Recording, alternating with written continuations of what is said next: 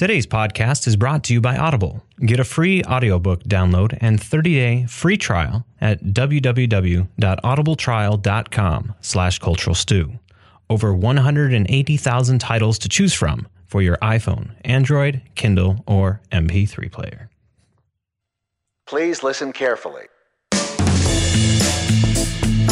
Welcome to the Cultural Stew Podcast, coming to you from the Goat Factory Media Entertainment Studios. We are your cultural media recommendation podcast, giving you our take on what we think is worth carving your time out for, and also what we think you can pass on and maybe go cut that lawn instead. Warning, we use adult language, and there may be spoilers ahead. Welcome to our show for episode 24. My name is Ron Harkins Jr. for the week of November 25th, 2018, and I am here with my co-hosts, Tony Carter. Valerie Vidmar. Hello, hello, hello. Hi. How's everybody today? Better. Our resident sickie is no longer sick. It's good. I can have my voice back, so it's great to be back here and not sign everything if I had to. Because you guys can't see it, but they'll see it. But yeah, you know. It wouldn't work. It wouldn't work. Yeah. And I'd only understand about, probably one sign. Bathroom? Yes? No? Probably a swear word. Oh. Okay. So yeah, we're a week after, and we've got Thanksgiving now behind us, and guests galore, and Now we're tired. now we're all We had a slogging vacation. right now. Vacations make you tired. Vacations do.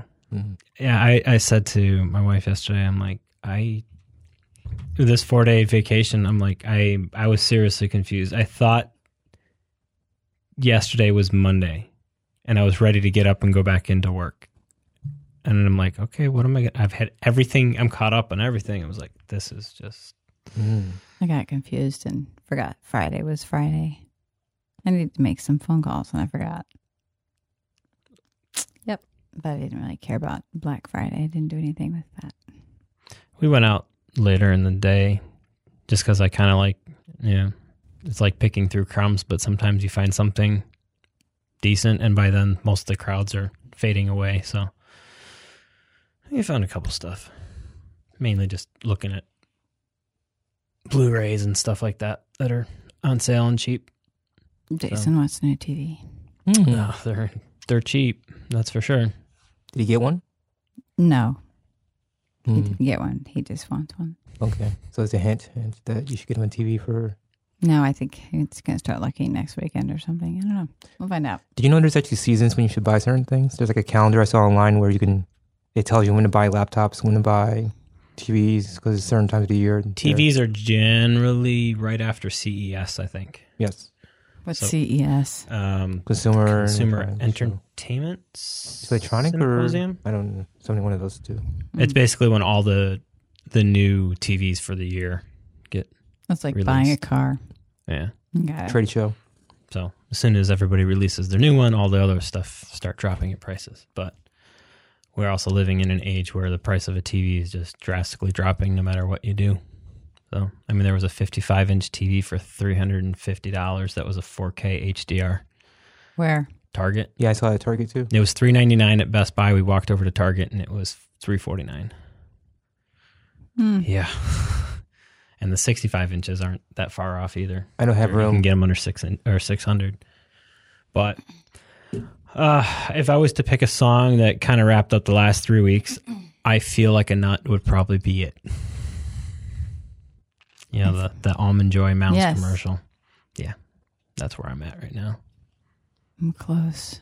Are you next? You can go ahead. Definitely I'm Blue by Eiffel 65. Do you know I'm Blue? I do not. I'm blue, da da dee da dee da. It's really probably an annoying song to most people. I heard it in Europe when I was over there. So it's not as sad as the title It's suggests catchy. it is? They're really poppy. It's poppy, but I'm going more with the title. Okay. Anyway, I've been on a DJ Cool Let Me Clear My Throat for recovering from being sick, and as well as the Sabres are on a 9-game winning streak. So we've been hearing that song a lot. After every goal, they play that. So It's kind of fun. it's kind of fun and exciting, and it's stuck in my head now. So sick recovery as well as Sabres are winning. Good times. Fun. Hey, a good voice is a good start. It is. On today's docket, we're going to go through some news we care about and go into our recommendations of the week. I think we've got... Whoa, just lost everything. Here we go. Valerie's going to do All We Had. I think I'm going to do Ralph Breaks the Internet. I had a lot of time to watch a lot of stuff this last couple of weeks, and especially with the extra week added in there. And Tony's got the Kaminsky Method. That's the new one that just came out on Netflix, right? Correct. Okay. And then we're going to go into today's stew, which is... Color. And not just, cinematic color like black and white versus color. This is talking about color grading and how it makes you feel. Grading and treatment. Yes. Okay. And this week's media will basically be some of our favorites in the use of that, or the most important stuff. Yeah, something like that, yeah. And then we'll wrap up with what's on our radar and what's in our queue. So into the news that we care about. Probably the biggest one for me of the last 3 weeks was Stan Lee died. Sad. Yeah, that was a rough couple of days. And it's weird when you have feelings for somebody you've never met. Sure. But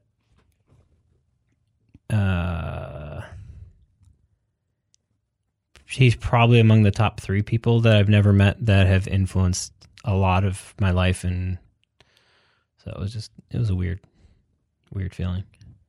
I'm sorry. I think the other one would be, if we lost Steven Spielberg, he was a big impersonation on my film life, but there was some good remembrances.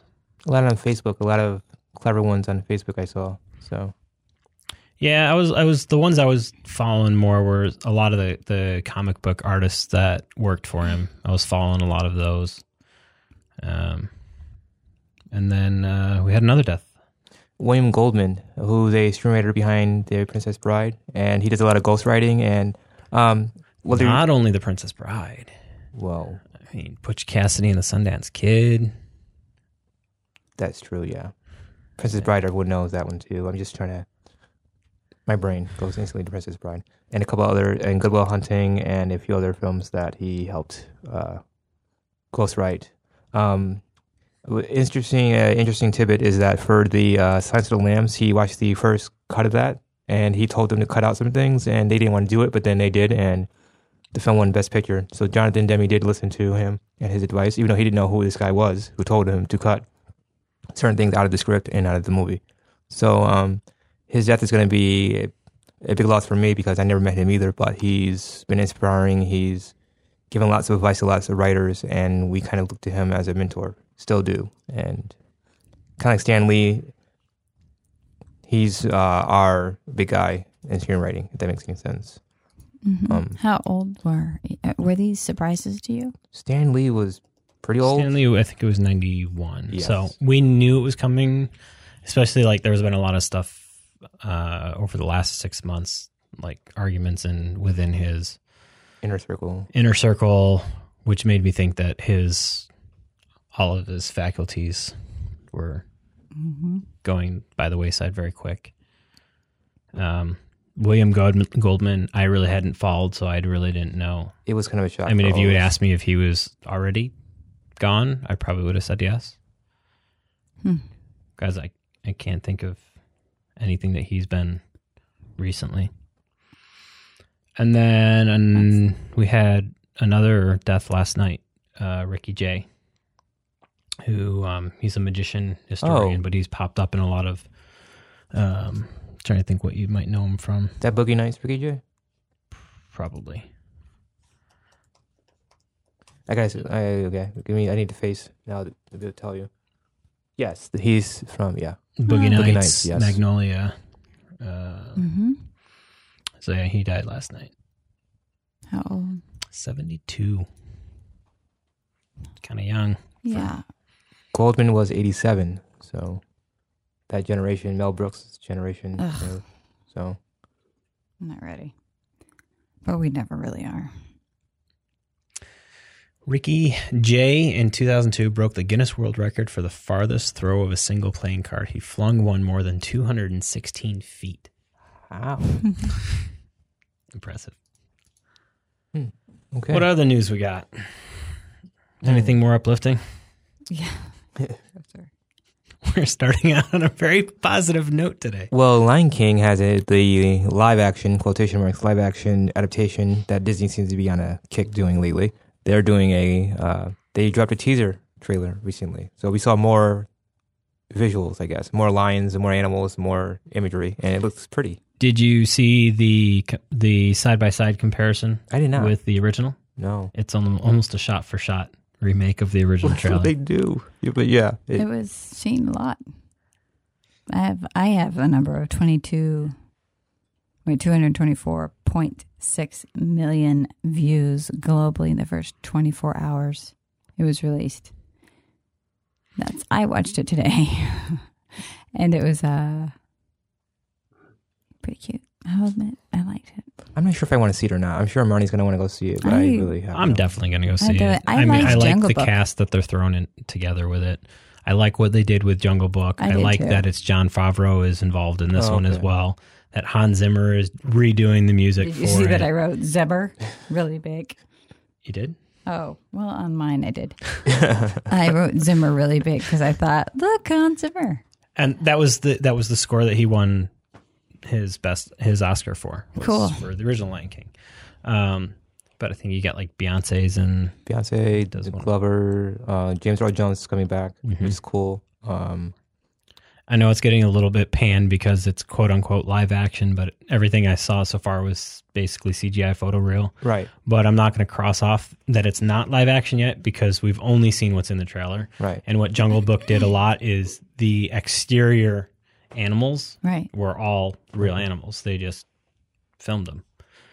The difference is there probably won't be a human in this at all. No. So I mean, I don't see a bamboo picking up a lion cub and hoisting it above his head, Yeah. but we'll see what happens. but all the characters that are animated are He did. face and motion captured. Didn't we see the bamboo pick up the He did. He Yeah. did. Yep. He picked him up. Who put the Oxford English Dictionary? I'm a wordsmith, so that's all me. I'm all about words. So, You're the only wordsmith. well, I'm just saying, I'm all about words, so I put it down. Okay. She's talking about the fact that the Oxford English Dictionary, or the OED, as we call it in our circles because we're lame like that, has added over 100 new film words. And we have words like Nollywood, which means Nigerian cinema. We have Mumblecore, which is a subgenre of independent film that started probably in the early 2000s, late 90s. It's not really mumble. It's basically a lot of improvisation and acting and really keying on people and their awkwardness. Okay, in life. so it's not the cousin to mumble rap. No. Okay. No. Safety Not Guaranteed, one of my favorite films of all time, is Mumblecore. It's a Apatow / Duplass brother kind of thing. Pretty interesting. A lot of indie writers try to emulate it, and they shouldn't. They should just write their own voice, but it's something that a lot of people say, this is real, and Francis Ha is a good example of that, too. A lot of Noah Baumbach films are classified under that. We also have Shaky Cam has been listed in the dictionary too. So That's weird because you would have thought that would have been one that was added a while ago. yeah, Like back when Spielberg used it for Saving Private Ryan. right. But no. But good news for wordsmiths. Good news that our terminology in film is becoming more mainstream, I guess. So that made me happy. A little tickle inside made me giggle. So Somebody going to help me with this name? what do you got here? I put it on this basically because I thought that Andy Blankenbuehler. Zoe would be excited. Andy Blankenbuehler? Okay. Sounds Signed about off right. to choreograph the film adaptation of Cats. But he did the recent revival of Andrew Lloyd's hit musical and was the known choreographer choreographer. Thank you for Hamilton. So he's won 3 Tonys for his work on Hamilton, Bandstand, and In the Heights. So I thought that for some people, at least the people in my house, would find that kind of interesting. Mm-hmm. It's interesting. Cats keeps finding a way to make it into the news every single week. They just cast Rebel Wilson. Ooh. As, who did they cast her as? Jenny Anydots. Ian McKellen's in it. Judi Dench is in it. Idris Elba is in it. Taylor Swift is in it. Jennifer Hudson's in it. I mean, well, wow. They just keep adding reasons to see it. I just wasn't a fan of any of the original, but they're finding a way. And who was there was somebody who was cast as Mr. I thought Mr. Mistopheles was already cast. That's not showing. So, Cats, yeah. I saw it on stage in, where did I see it? I can't remember. I think I saw it in either New York or London. I can't remember, but it was not memorable to me. No memory? No, it was not. My sister, Wendy, really likes the music, though. She's always liked the music. And the T-shirts are cool that you get. I know I'll end up watching it. I just want to see. Especially now that they keep putting more and more star talent in it. It's kind of getting a little bit more of can't not see it. Maybe they'll really do something with it. Maybe. We had 2 cats, Mistopheles and McCavity, when we were growing up. So we had those, Mac and Missy. Can Ian sing? I've never heard him sing. I don't know if he has to for that character. Okay. Pretty sure he does. I'm going to assume most English actors can because they become triple threats, while some Americans are just not learning to do that. But that's just a separate thing. We're not going to go into that. But okay. Good to know. Oh, that's for my summer. Any other news? Any trailers? Last time I wasn't able to mention because I think I forgot, but The Front Runner is a Hugh Jackman film, that trailer I saw recently. It's basically about Gary Hart, which looks very exciting because he's not pulling out claws or anything. He's playing a normal person. Hugh Jackman is. So, in case you don't know, Gary Hart was the front runner for a presidential run, and he got sidelined by a revelation of a affair with someone, and that totally took the attention off of his campaign and on his personal life. And it got to the point where he had to step away from the campaign and resign, and then he got back into it, then resigned again. But this is the man that was going against Bush, actually, and could have actually beat him. But all of this personal life stuff kind of muddled that. Bush won, yes. Not the son. Okay. So it looks exciting. I like history, I like politics, so it should be interesting to see. And I like seeing Hugh Jackman do other things besides just sing, which I know he does very well, and play Wolverine, which he does very well. So it's great to see him coming back and doing something. We also have Detective Pikachu. What? Detective Pikachu. I don't... A live-action Oh, yes. Pikachu movie. I did hear about this. And the voice of Pikachu is Ryan Reynolds. I've heard of this. Is this Pokemon? I'm not... Yes. Yeah. Okay, I don't know anything about this, so... Me neither, but I never heard grew up with it either, but it was hilarious enough for me to I'll probably rent it. Some people are very, very, very excited about it. So there was a really funny poster that got posted this week, right after the trailer, and it was Pikachu dressed up as Deadpool. And okay, so mine, is this a joke? No, it's not a joke. Okay, so I put on Once Upon a Deadpool, which is based around kind of Princess Bride-esque. Well, he goes in and he still has the same. It's Fred Savage, and he goes in to read him a book. So, which is funny. They've been pressuring Ryan Reynolds to make a PG-13 Deadpool since the beginning, and he said no. And he said, okay, we'll do a PG-13 cut if all of the proceeds go to a cancer charity.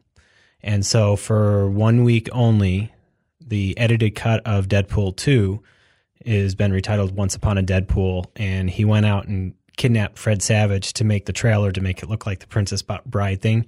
But it's just going to be Deadpool 2 that's just re-edited. So it's nothing. It's not a new shoot. It's nothing new. It's just overdubbed lines and a couple new scenes here and there. That's interesting. You would think that they would have already done that because, most times they do TV cuts when they're making films. They say the lines different ways so they can edit it into a TV cut. So you think they would have already done that, but I'll put it this way: they're making it so it's not a cut that would end up on FX, but a cut that could end up on like CBS type thing. Oh, wow! So it's more mainstream to get kids in to see it. The Fred Savage thing was just part of his deal to. I'll do it if you donate all the proceeds and let me kidnap Fred Savage to do this funky little piece for the trailer, and it worked. It was funny. A friend of mine, his son, has dressed up as Deadpool for the last 2 Halloweens. He just turned 11, so he was 9 and 10 when he was, dressed up. But he's never seen the movies, but he just likes the costume. Uh-huh. So his mother told me that you're not allowed to talk about what Deadpool is to him because he doesn't need to know. But you see him walking around at parties, and like this past Thanksgiving, he's wearing a Deadpool costume around the house, and we were not allowed to say anything to him about Deadpool. It was just a cool costume kid, and leave it like that. And it's kind of hard. But. Yeah, Zoe has a complete obsession with Freddie Mercury now. And she is obsessed. And so she wants to watch everything. And she's growing out her mustache. And but that doesn't mean it crosses over to cousins and friends. And she keeps trying to I think she keeps trying to find somebody else that will like it as much as she does. But yeah, I'm just going to let her keep that in her. She's mad as hell because she wants to see the Harry Potter movie, which is fine. I'm fine with it. It's PG-13. But so is completely getting destroyed. I know it is. And we're still going to go. Why won't you let her go see Bohemian Rhapsody? There's just 5 minutes. I don't have a problem with kissing. I just want to let you know. But there's just 5 minutes that I don't feel like she's ready yet for. That's all. Which part? I'm curious. The party scene? Mm-hmm. Oh. Yeah. The party scene and the drug scene. I don't think she needs to see that yet. So I'm moving on from that. I'm like, we'll watch it and then I can skip forward and it'll be fine. It's going to be, and then I think she can watch most of A Star is Born, but we have to skip some of the others. We have to skip some things. Well, a lot of things actually. So maybe we'll just watch a few things. I did see a The Intruder. Nicole trailer. Kidman? Yeah, the Intruder is actually with Dennis Quaid. Oh, yeah. Okay. And Megan Good and Michael Ealy. Is that right? And they get this house. He's like the person that gave him the house. But his wife died in the house, and he keeps taking care of the house.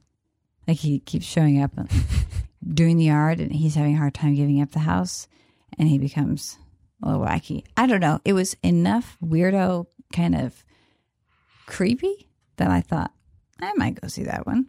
I saw a screenshot and it was just him peering through the hole of a broken door. I'm like, that's very Shining-esque of him. Yeah. So there we go.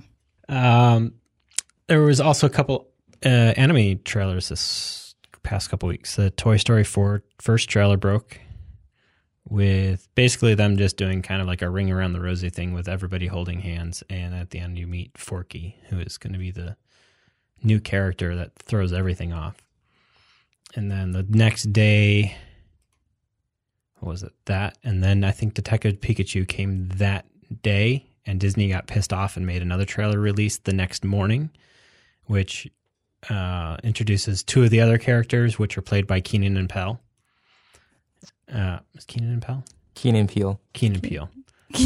Sorry, those names make me Keenan and Kay. There's two different Okay. Yeah. Jordan Peele and Keegan Key. Yeah. yeah. My sister-in-law had me watching a couple videos this weekend. And I laughed a lot. Anyway, So they were. So the second one deals with those two characters, Okay. and they're making fun of or how to say to infinity and beyond, and they're completely butcher it, and then here comes Buzz Lightyear, and he says it the correct way, and they just basically mock him for nobody goes to infinity. That's just stupid. The new Dumbo trailer hit, which was a lot more detailed than the previous one, so there was a lot more flying Dumbo. okay. And is there a feather involved? yes, the feather gets snorted, and that's how he flies. Okay, snorted. Because he's blowing the feather, and then he sucks it in his nose, and he tries to sneeze it out, and as he sneezes, that's how he ends up flying. Oh, interesting. And so, yeah, the feather is involved. And they had the Baby of Mine song going in the back. Oh, jeez, and that's gonna be a heart wrencher. Yeah, The first one was a heart wrencher. I mean, the animated one was just heart wrenching. so there's that, and then I didn't watch the trailer, but I saw it, and the girls comment on it, that Secret Life of Pets 2 trailers. Which is unfortunate. And this one is about the big cat this time. I'm sorry. I didn't like the first one. There are a lot of people that did. Zoe and I went and kept looking at each other like, really? This is boring. So we were bored. We didn't It had like its moments. It had a couple moments that I laughed at, but that's how most animated movies are now. There's just not enough to keep my attention. Mm-hmm. I know. It's really disappointing. I think there are. Well, there's. I don't know if it's me just getting older, and there are some that are really beautiful that they're older though. I mean, Zoe or Kendra. I always get his name wrong, so I really apologize. But Kendra introduced me to GHIBL Ghibli. Ghibli. Oh, Yeah, Studio Ghibli, good stuff. and even though Spirited Away is not my bag at all. Like The Secret Life of Arietti and Marnie, and you know, there's so many that are really beautiful. The House. Howl's Moving Castle is my Thank favorite one. you. So we have a lot of those movies, and I don't know. There's something about them that are beautiful, and they kind of suck me in. But I really don't. I'm not really big on animation. A lot of it has to deal with culture. I mean, those are Japanese based culture, which tend to gear towards, they start as adult animation, whereas our animation over here generally started for kids. They also have characters that look like real. I mean, you know what I mean? Like real people instead of, I was just having this Characterized people. Discussion about Disney movies and their obsession with girls with long hair and how that's pretty, and princesses that have long hair. And we have Tangled, that she cut her hair off at the end, and we have I think it's Princess Zoe, am I wrong, on Sophia has short hair, and then but most of the princesses they leave their entire lives for a guy. So I like Brave because her hair's crazy and she doesn't care, and she does things on her own. Mulan.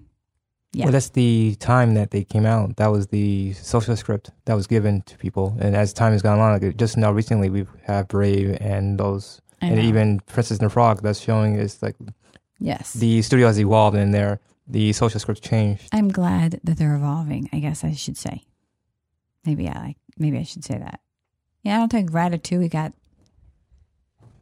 I really like Ratatouille, but it wasn't this huge hit that these other movies were. Was it Pixar or DreamWorks? Who did Ratatouille? Pixar. Okay. Oh, I'm sorry. Well, it's the same thing. I mean, it's the same group. Correct? Yeah, it's Pixar owned by Disney. Okay. And Frozen was pretty. We still have long-haired girls, but at least they depended on themselves. And the hero of the movie is a girl. I mean, I know that it's just, you get tired of seeing the damsel in distress and the guy going in and saving her, or she falls in love within a song. Well, I blame that on the origin story, and also then again, like I said, it's time. But yeah, correct. I understand what you're saying. But it's just we're changing. I'm glad we are changing too. It's just a slow go because people are so used to letting the women need help and need rescuing, and even Shrek, I think, changed that just a little bit.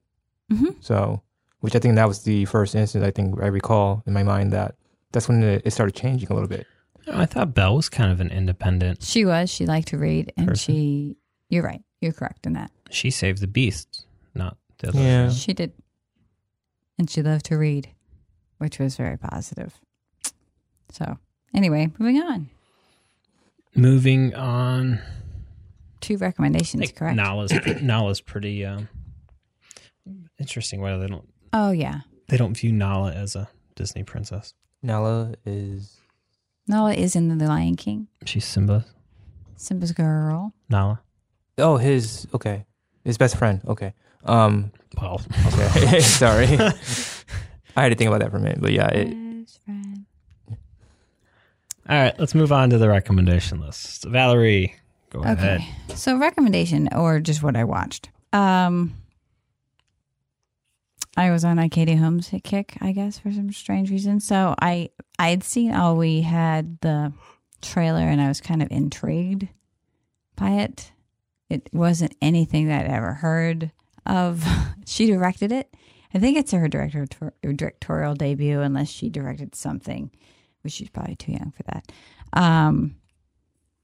And it's basically about a mother who she might have not been able to because I don't know if she might have just gotten released from Tom Cruise in 2016. Right. That's what I was thinking. Or 2015, so that would have given her a year of directing if it was released in 2016. Yeah, we had a discussion about that too this weekend. That would be an interesting topic sometime. Anyway, not Tom Cruise. What's that? Scientology? No, actors that have a... I'm going to go on a tangent. So okay. I don't want to do that. So I do that. Go on a tangent. What the hell? No. It'll be more important than what I have to talk about. Anyway, so it's the financial crisis of 2008, and she's a single mother with a teenage daughter. And I really liked the relationship she had with the teenage daughter just because it was close. And even though her mother was screwed up, I'm not going to lie. She had, she drank. She always got involved with the wrong guys. Her mother died when she was young. She was kind of she wasn't forced. She was very smart, and she got a scholarship to go off to school, and she didn't go because she stayed home to help her brother and her father help with their family diner. And she ended up with, this scuzzball boyfriend. When she finally gets there. But it was just like, I don't know. They had a lot of issues. They kept climbing out of places where they had rented because they couldn't pay. And so they were, getting out through like air vents and stuff like that to get into their car. The reason they ended up where they were, I think their car ran out of gas. No, something happened with the car and they needed it fixed. So she had to pay for it. And this diner was very kind to them and gave them food and gave them extra, they could tell that they were hungry and they were like, oh, here is an extra muffin. And she felt guilty, but they were going to dine and ditch, which they did. But they felt so guilty about it that they went back in and said they would work it off. So she ends up there.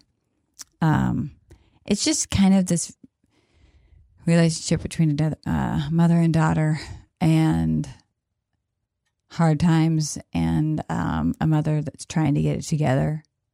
And she meets someone where Luke Wilson is in it. She meets him. Nice guy. It's probably not your bag, I'm going to say. I don't know if anybody's bag in here. I don't know. I'm just saying It seems like a Hallmark movie right now. Right. It was definitely not a motion picture on screen. It wasn't a wide release. No. I don't even know if it did. I just know that I watched it. It kept my attention enough, probably because I like Katie. And I wanted to see what she did with this role. And there was something about... How'd you run across it? The daughter. As I looked up Katie Holmes, what movies she'd been doing. Because she did that excellent movie, Touched with Fire, and I thought she was fantastic in that. And I wanted to see what she was doing after Tom, and was able to allow herself to just kind of grow. Do you know what I mean? So since she wasn't able to do The Dark Knight, because his movie was coming out at the same time. So anyway, that's my conspiracy theory about that, was that she was not able to do it because his movie was coming out at the same time. Anyway, not picking on Tom, don't know him personally, but when you have to get a throwaway phone and rent an apartment that he doesn't know about to escape, there might be some little hints. Speaking of Tom, because he came up, this was news out of the last 3 weeks. He halted production on Top Gun 2 so he can go learn how to fly a fighter pilot. No doubt. I thought we already did this in Top Gun 1. Apparently not. I don't think he did. I don't think he started doing his own stunts until after Top Gun. Okay. No, he's one of those people where... I think the first stunt he ever did himself was the one in Mission Impossible 1 where he broke through the fish and thing. He's known the gum for... fish tank scene makes me laugh every time. He's known for that. He's known for his kindness, his goodness, his how nice he is.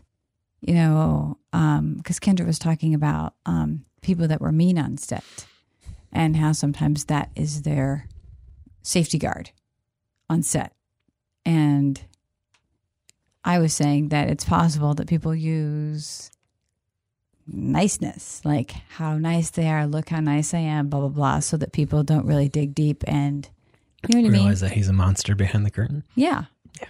So, some people think Magnolia Mackie is kind of his real personality, but that's just what I've been hearing from other people. Now. Really? Yeah, that he's that aggressive and that assertive, but did he get nominated for that? I don't know. I can find out. I thought he was good in that. I thought he was. I mean, he has had some good roles, I will admit, but and I think he's entertaining, and we go see his movies. I don't know why, but we do. He's entertaining.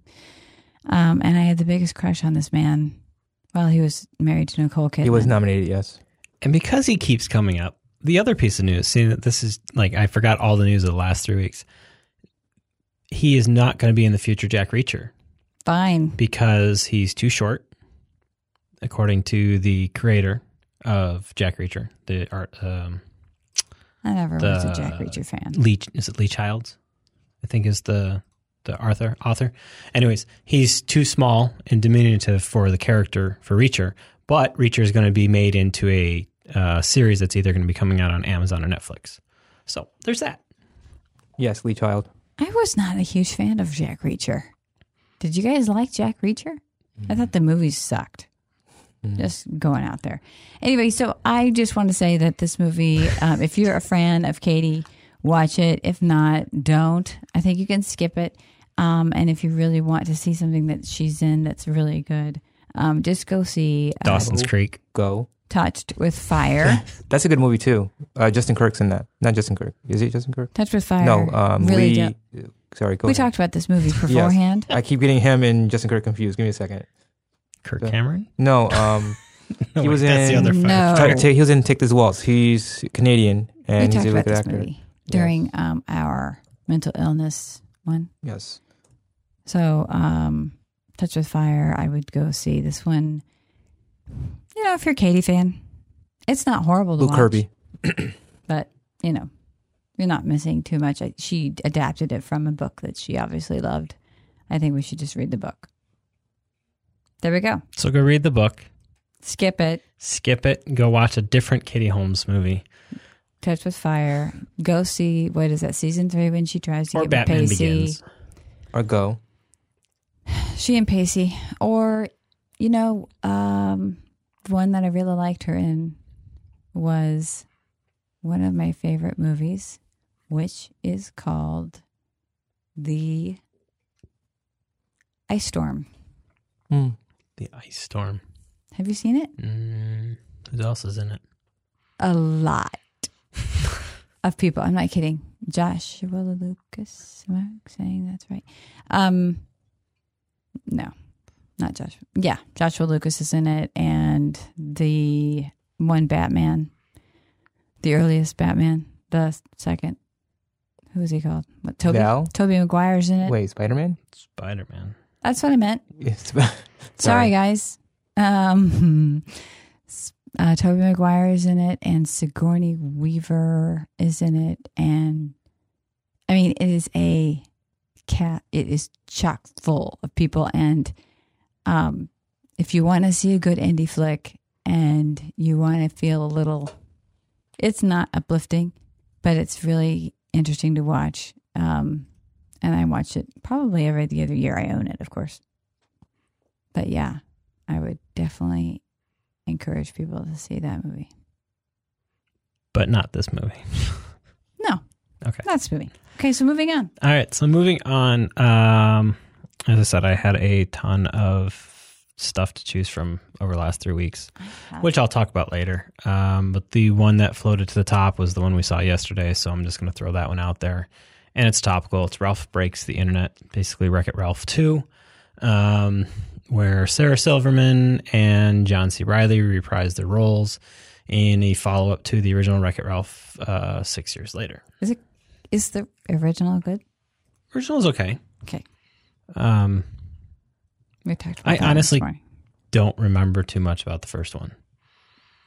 And when they threw out a line, it's like, oh, we've been together for 6 years. I just like, has it really been 6 years? And then as we were on the way home, the girls were like, yeah, it's been 6 years since the other film. And I was like, wow, it's crazy how fat. That's half of one of my child's life right there.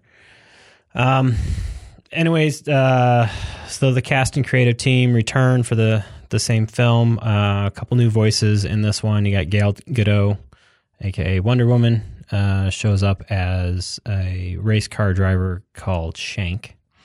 Really? Well, yeah.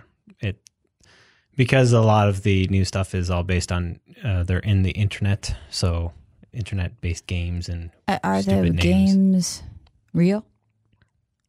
Are the games real? Well, okay, so the first one was based off of, am I wrong, of video games? Yeah.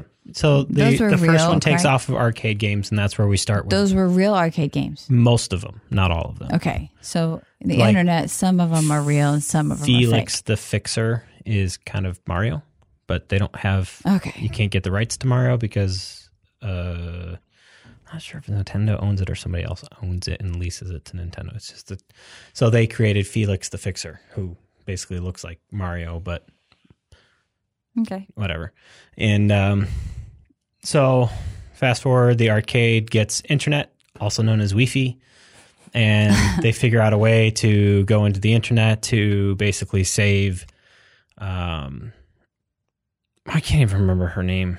The little girl's Candy Crush Girls game, which had been broken because they had to go to eBay to get a steering wheel to fix it, and so they devised this plan of going into the internet and finding eBay.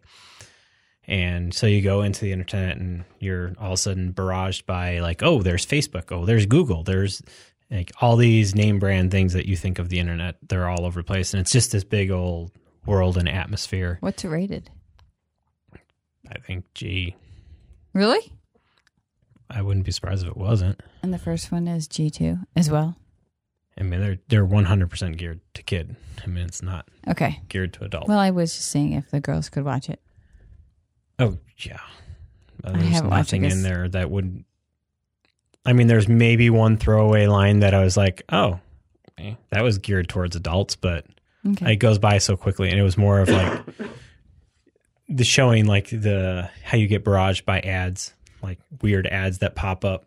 like that all the time. Well, they have actual characters that are walking around with signs that are like, "Hi, I'm a pop-up. Hi, I'm a pop-up," and they just keep in front of him. And one of them is like, "Meat ladies" or something like that. And I was like, "Oh, I'm kind of shocked that they threw that in there, but it worked." Got it. It's funny. It has its moments. If you've got kids, take it. Go and see it. If you don't, This is in the theater.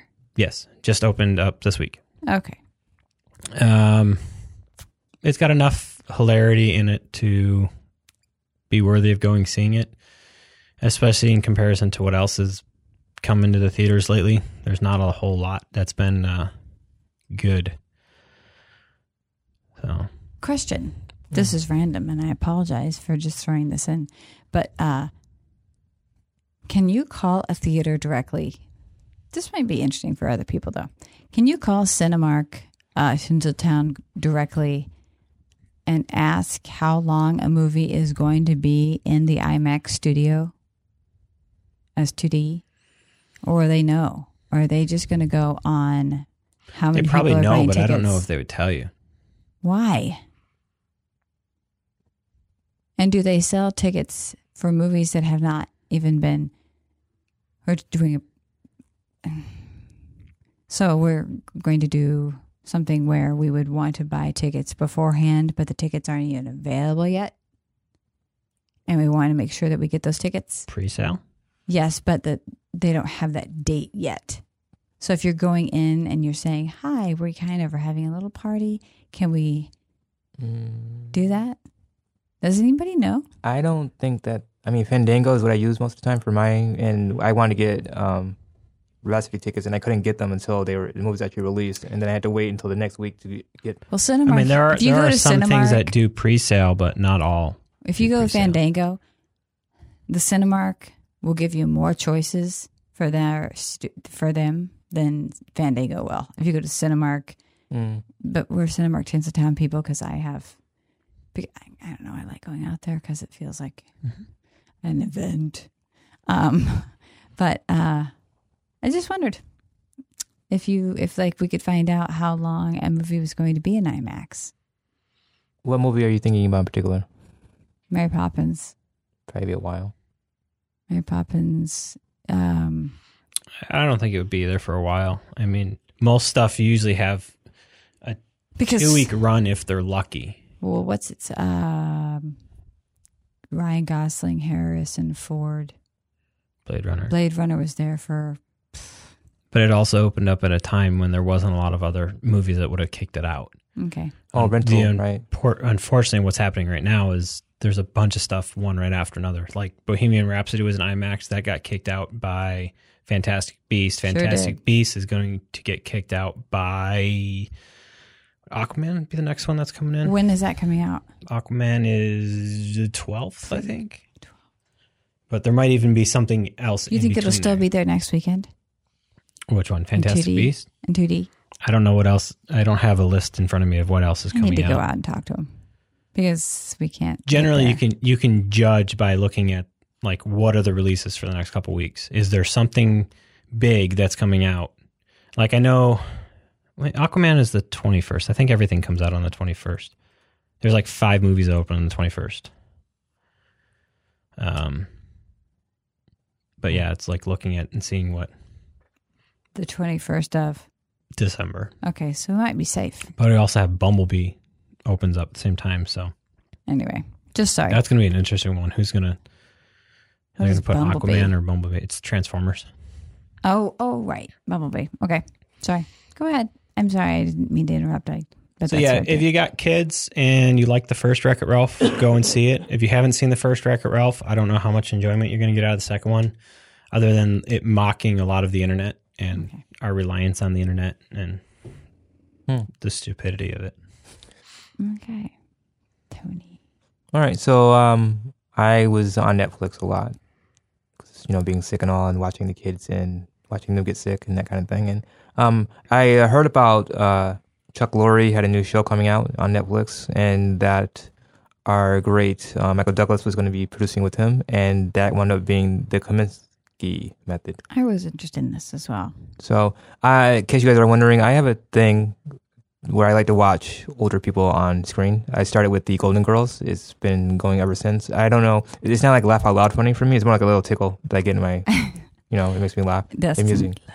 So, yeah. So in case you're wondering, the Kominsky Method came out on November 16th. It's a comedy. It's on Netflix. It's 8 episodes long. It's about 24 to 28 minutes long. So your typical TV sitcom is about 30 minutes. But you take out the commercials, it winds up being about 22, 24, 26 minutes. What's it on? It's on Netflix? It's on Netflix, Okay, yeah. cool. 8 episodes. It goes by very quickly. We have the great all these people. Michael Douglas. We have Alan Arkin, who was in Little Miss Sunshine, as always the grandfather, Little Spitfire. We have Sarah Baker, who I've been following for a while since seeing her on Louis, which she's kind of blown me away with her acting skills and what she can do, and her just unabandoned, just goes out and just throws everything out there. Mm-hmm. I think Alexander Payne uses someone similar to her, but I thought they were the same person for a while, but they're not. But Sarah Parker's, in my book, is a little bit more engaging for me. We have Nancy Travis as well, but it's a well-rounded cast. And basically, we're talking about 2 older gentlemen who are in their, their later years. Sandy is the character that Michael Douglas plays. He's the acting coach, thus the, Kominsky Method. And Sarah plays his daughter. Alan Arkin plays his best friend and also his talent agent manager, who has this conglomerate-sized big building in LA downtown where he's a talent manager. And he actually owns the building, so he's fairly well off. And basically, Norman, Alan Arkin's character's name is Norman. Norman's wife dies of cancer in the first episode. And the thing I like about this series is used to Golden Girls. I'm used to amusing, funny, witty, sharpness, and then you get the gut punch. So in every episode, there's the uplifting and you feeling excited and funny, and then they hit you with the reality of the situation. So Sandy and Norma are going through their later years in their life, dealing with death, dating again, erectile dysfunction, talking about that kind of thing, things that you think that older people don't think about, but they think about all the time, and their lives and longevity. Cool. And IRS audits and things like that.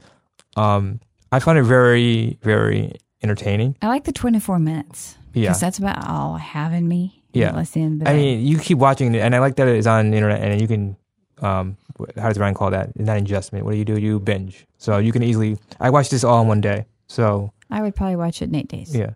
So it works. I mean, after the first episode is wow. And I also like shows about acting and about how actors think and why they think the way they do. And Sandy, that's cool. There's a lot of acting class moments too, where he's teaching and engaging.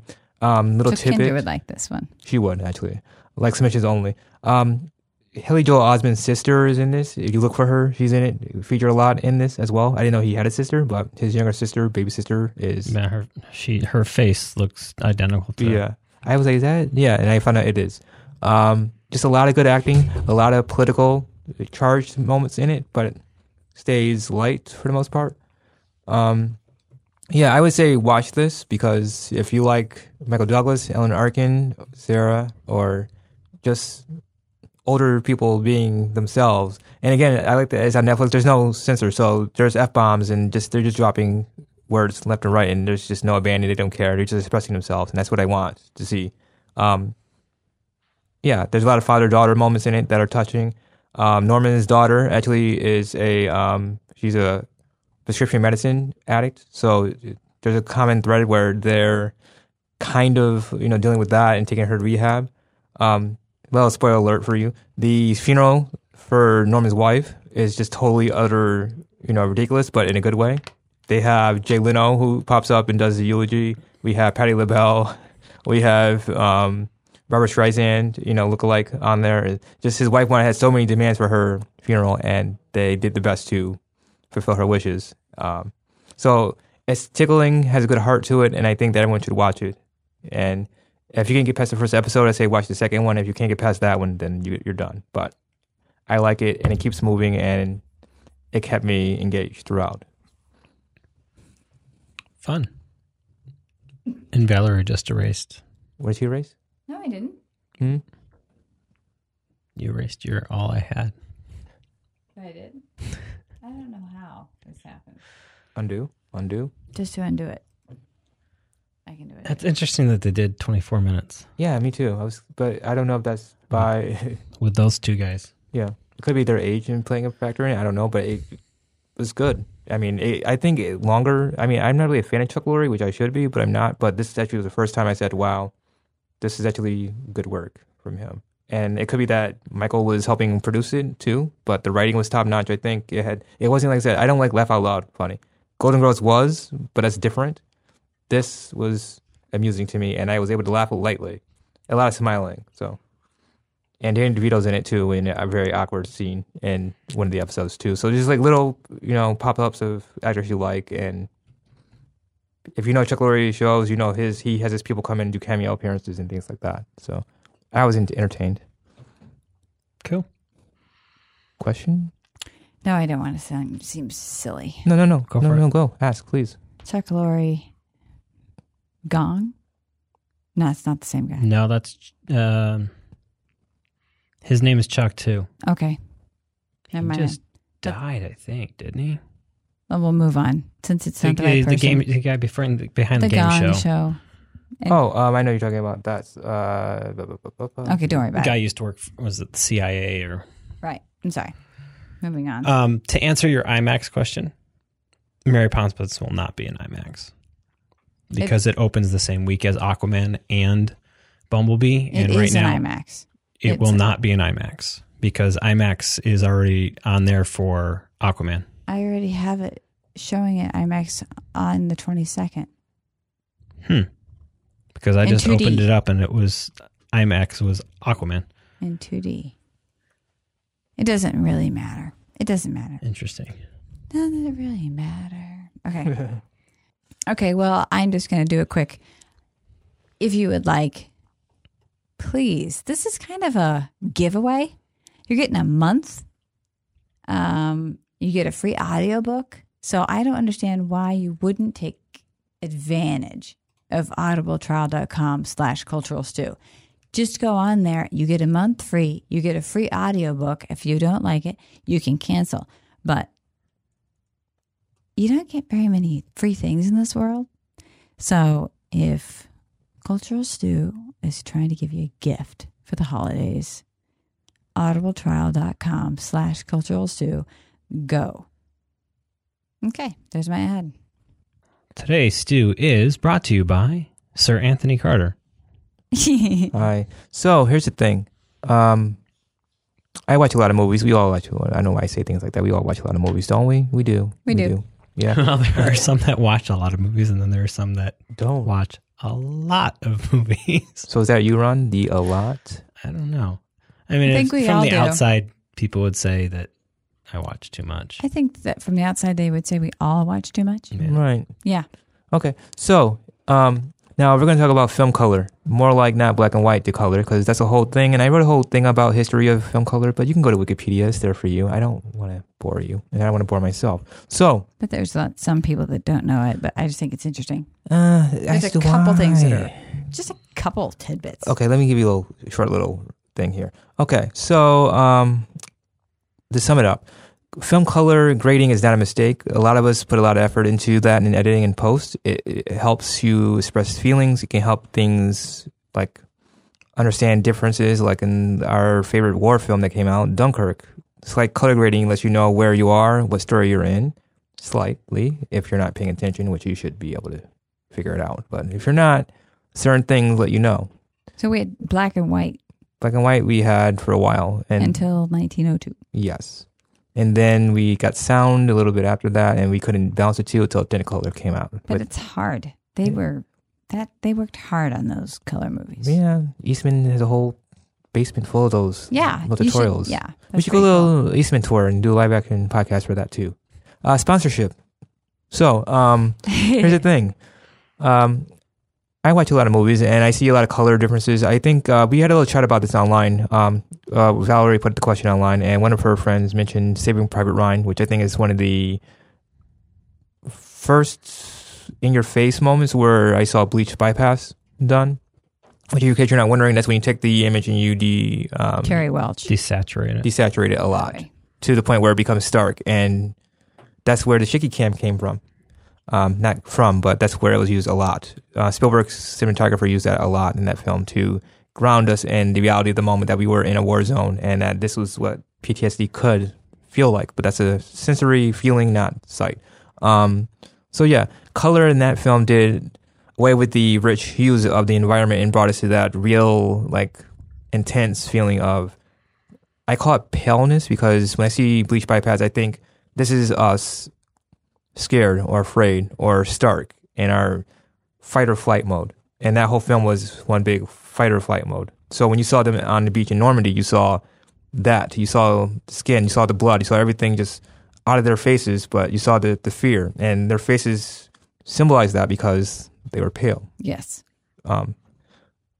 We have other films like that. We have Moulin Rouge, which is a lot of reds, which I'm going to go backwards a little bit. Dick Tracy, Warren Beatty's film, used a lot of red and yellows and greens and primary colors, so to speak, because it was comic book-like, yes, but they wanted us to feel that. Since a lot of that was in the costuming, though. Yeah, that too. Came from the comic book. So that's popping out at you too. Moonlight recently used a lot of dark blues and blacks. And Valerie, did you get a chance to see that yet? Moonlight? Soon. We have to grab her and sit down and watch it. I don't know. It has, I just don't know. You'll get there. You'll get there. I mean, I have no problem with, I guess, would you say homosexuality of the film? I have a problem with the abuse of the film. Okay. In the film. If there's a lot of abuse, is there a lot of abuse? I wouldn't say there's a lot. Ron, It just, the clip that they showed at the Oscars was enough for me to think, I just don't think this is my film. Do you want to read it first? No. Okay.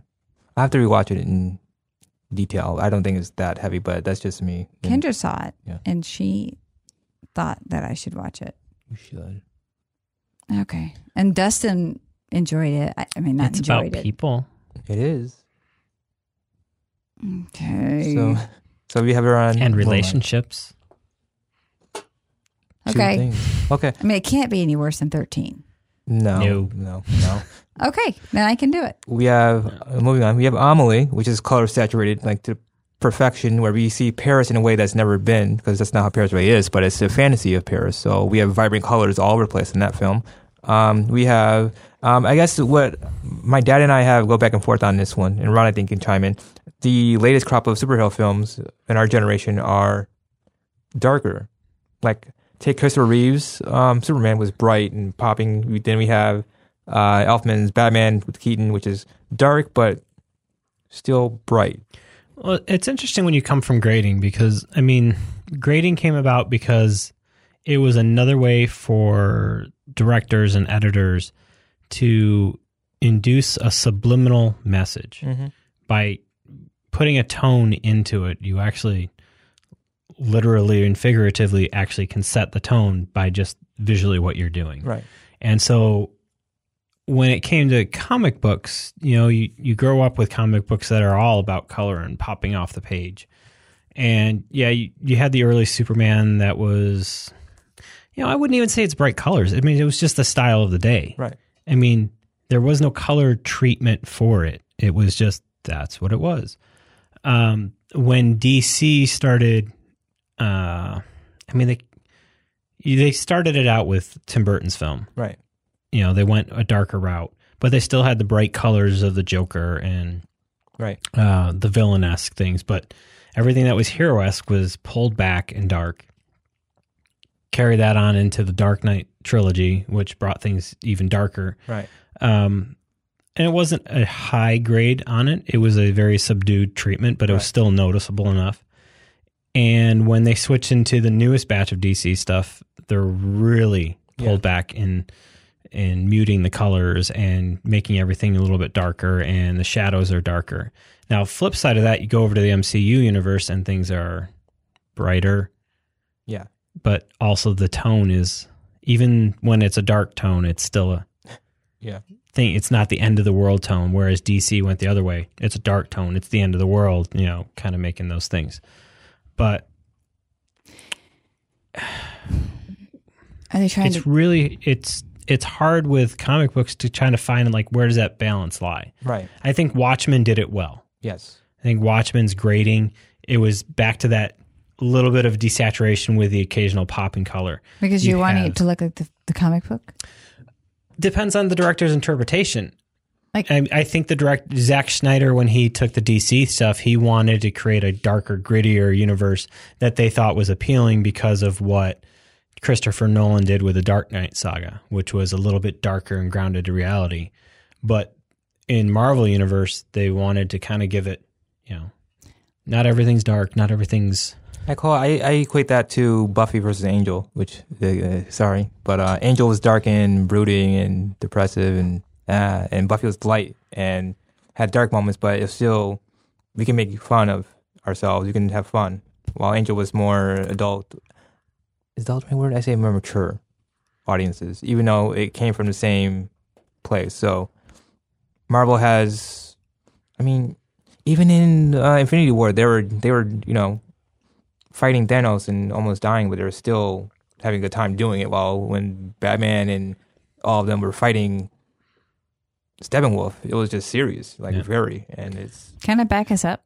Go ahead. Okay, can I back us up? I was going to say something. I was just going to. Okay, go ahead. You have color treatment, and then you have usage of certain specific types of color. Right. And I think you hit upon one with Moulin Rouge earlier. And that's Baz Luhrmann. Right. Baz Luhrmann. All red. He's got the red, strictly ballroom, and the red that just pops up. Mm-hmm. And the green. And the green. But it's the red that sticks out to me over all the years. And it's just that sultry, saturation. Sexy. Well, even in Romeo and Juliet. So that was him too. Mm-hmm. I feel like we're skipping over films that are like Amelie, you mentioned. Yes. Which... Have you seen Amelie? Yeah. Okay. Didn't like it, but I saw it. Okay. Pauses. Sorry. Okay. I think anybody out there that has no problem, it's a French film. I think it's worth a watch. But they use color in such a wonderful way. They use it to create the atmosphere, the build sympathy. They use it for her showing of her childhood and using the bright reds and the greens. And they use it all throughout the film. The film is gorgeous just to be able to watch. I feel like if you are interested in color and interested in film, this is a French film, so there are subtitles. Get over it. Get over it. But it is a gorgeous movie. It came out in 2001. It's, my friend Lisa Corley's favorite movie for years. You have an extension of that, though, with the picture that won last year for Shape of Water, where you use the green and watery colors to a very deep extent and everything. Yes. And go ahead. No, go ahead. I'm listening. No, I didn't know if I was going to recommend the movie, fine. But you should go ahead. But yeah, there's that too. Then you have 1 Hour Photo, which Robin Williams, which uses a lot of color. Emulating film emulsion processes and whatnot. Grain. Yeah. So there's a lot of color choices that you can use in editing and post, as well as just your art direction. I think is the word I want to use for that. Your production design, choosing what colors you want to focus on and how they mean. When I think of Schindler's List, I think of the red balloon. So it's just that's interesting. Certain things, I think the red balloon, so did Kendra. Well, the girl in the red dress. I thought of the girl in the red dress. So that's a way of pulling the eye pops. Just your eye focuses on these things and you remember them forever. Mm-hmm. So I guess what I'm wondering is, does color really hit you like they intend, or does it so ingrained in it that it doesn't matter to you? Do you find yourself thinking differently when you realize it versus? I would like to have somebody who's colorblind be able to answer that question. That's exactly what I said. So I was thinking about even like I went really deep into this morning. I was just thinking about how I hate the fact that Republicans and Democrats have colors attached to them. But I was reminded we have animals attached to them as well. When you go in to vote, it's just a black and white ballot with Republican, Democrat on there. You know what I mean? And actually, I think I read that red and blue were not even chosen until the year, I want to say 2000, because of the hues of televisions, and they were flip-flopped for a long time.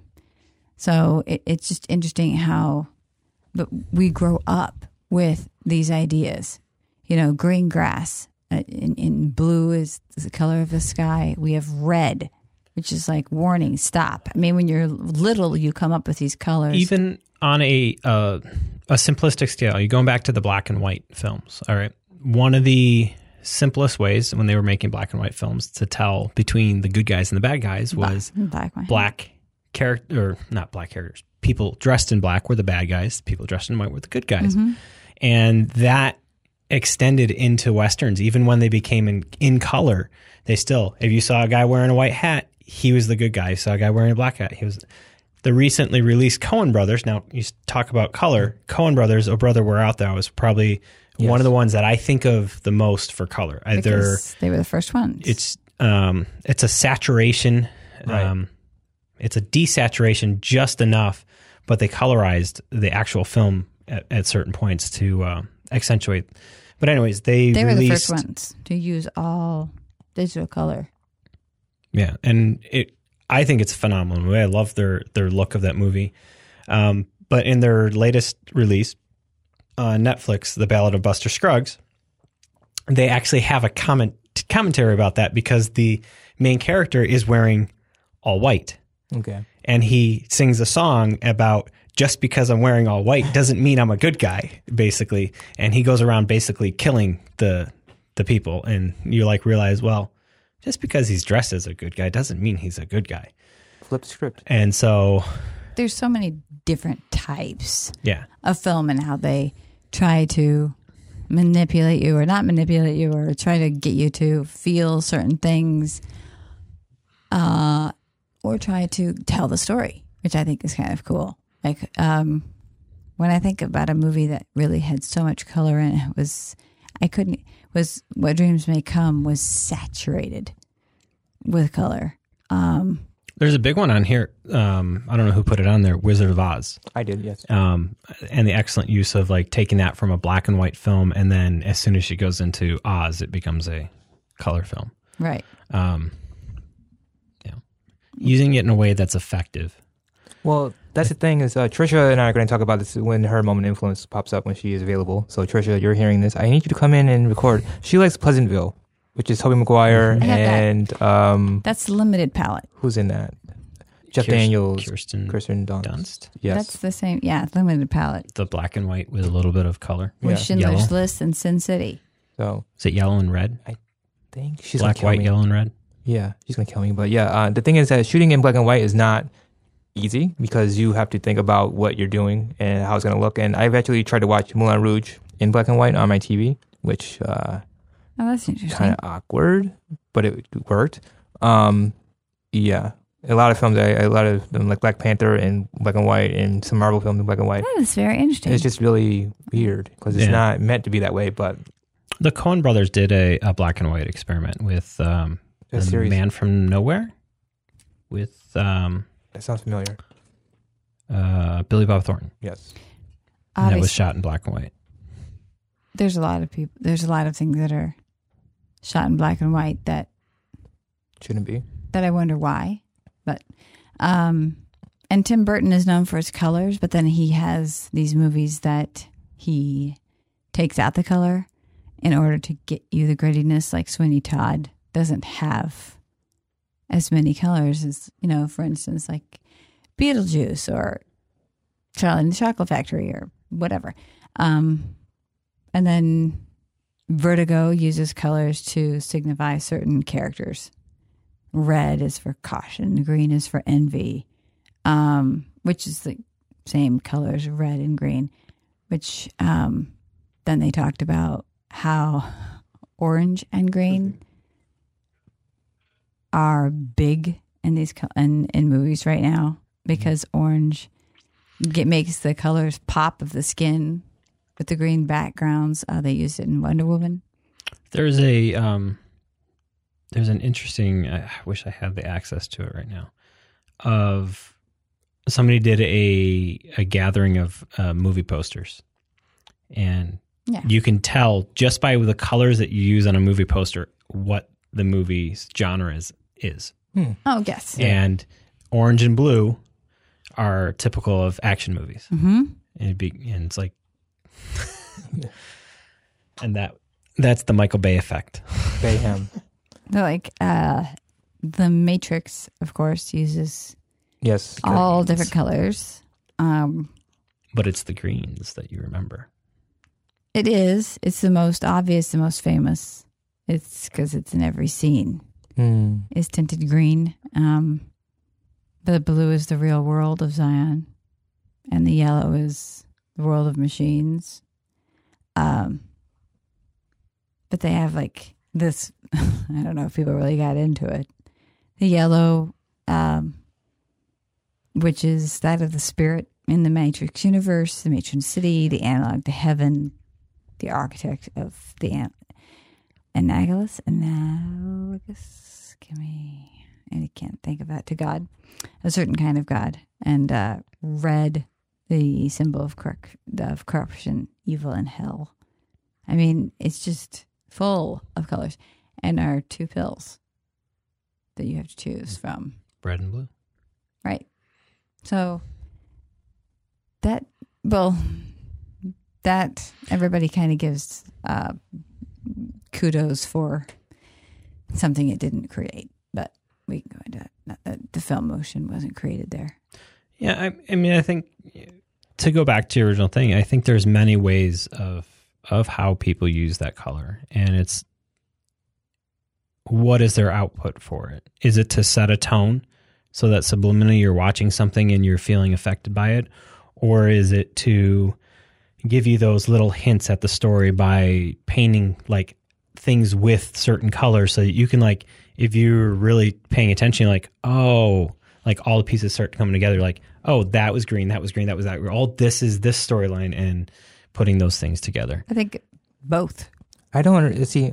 Okay, Alexander Payne. Don't get mad at me, Alexander. I'm just going to say it out. He shot Nebraska. I don't think we've made it that far yet. Nebraska.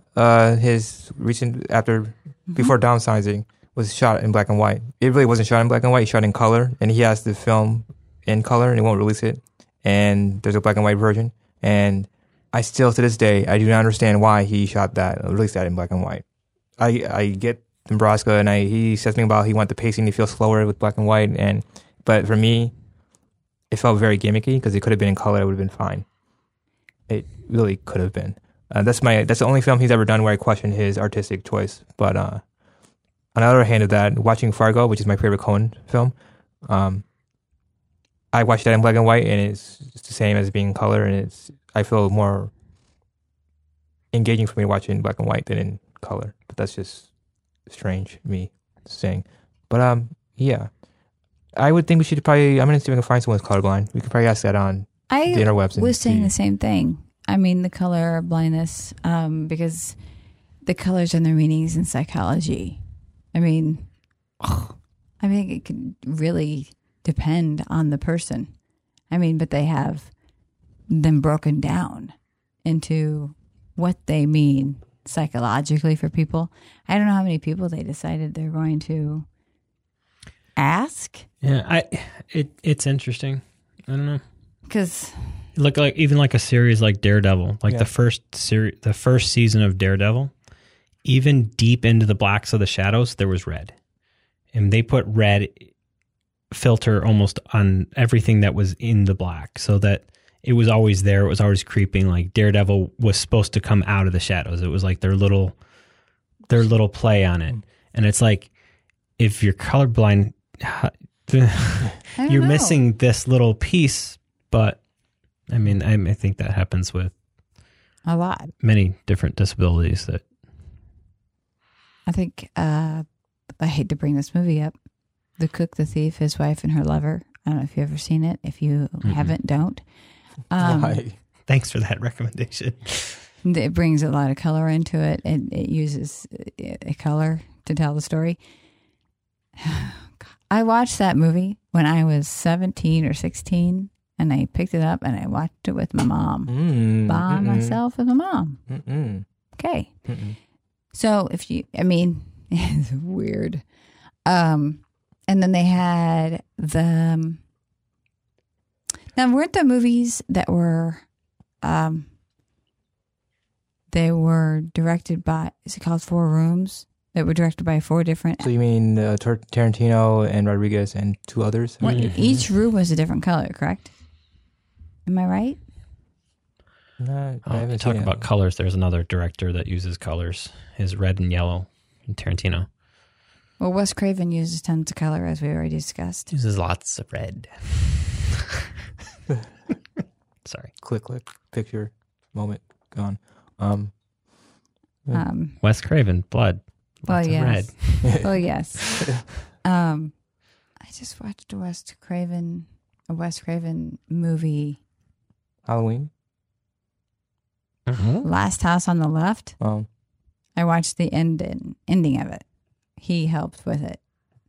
Is that right? Yeah. Anyway, I think that was Wes Craven because we were talking about it. Oh, look, it's Wes Craven. But does it affect me? Yeah, it does. It affects how I feel about the movie. It affects, because yes, when you see the little girl in red and she's in the pile, it has a huge effect on you. You know what I mean? It singles out.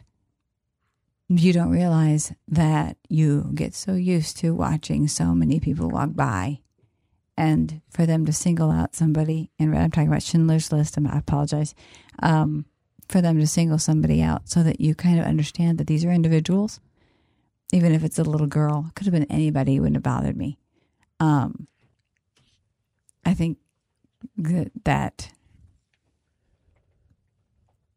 causes an effect. I mean, I don't know. I feel like Moulin Rouge, the brightness of it is what I think of. It's just so bright. And the absinthe, which I've had some, by the way. It's acquired taste. It's green, which I was expecting, but it wasn't. But I feel like definitely, I watched movies a lot. I mean, I watched a lot of TV shows in black and white. I watched Lassie in black and white. I watched my Happy Days did I watch Happy Days in black and white? I Dream of Jeannie was in black and white originally. Yeah, and I watched My Three Sons in black and white. And I watched a lot of things in black and white, and they still affected me. And I still love watching movies in black and white. Zoe loves black and white movies. There's this interesting thing that happened with the older black and white stuff, and it happened a lot with like photographs and early war footage. And I think that's where Spielberg was going with that, is we have a very disassociative feeling, because when we see something in black and white, it's like, oh, it's old.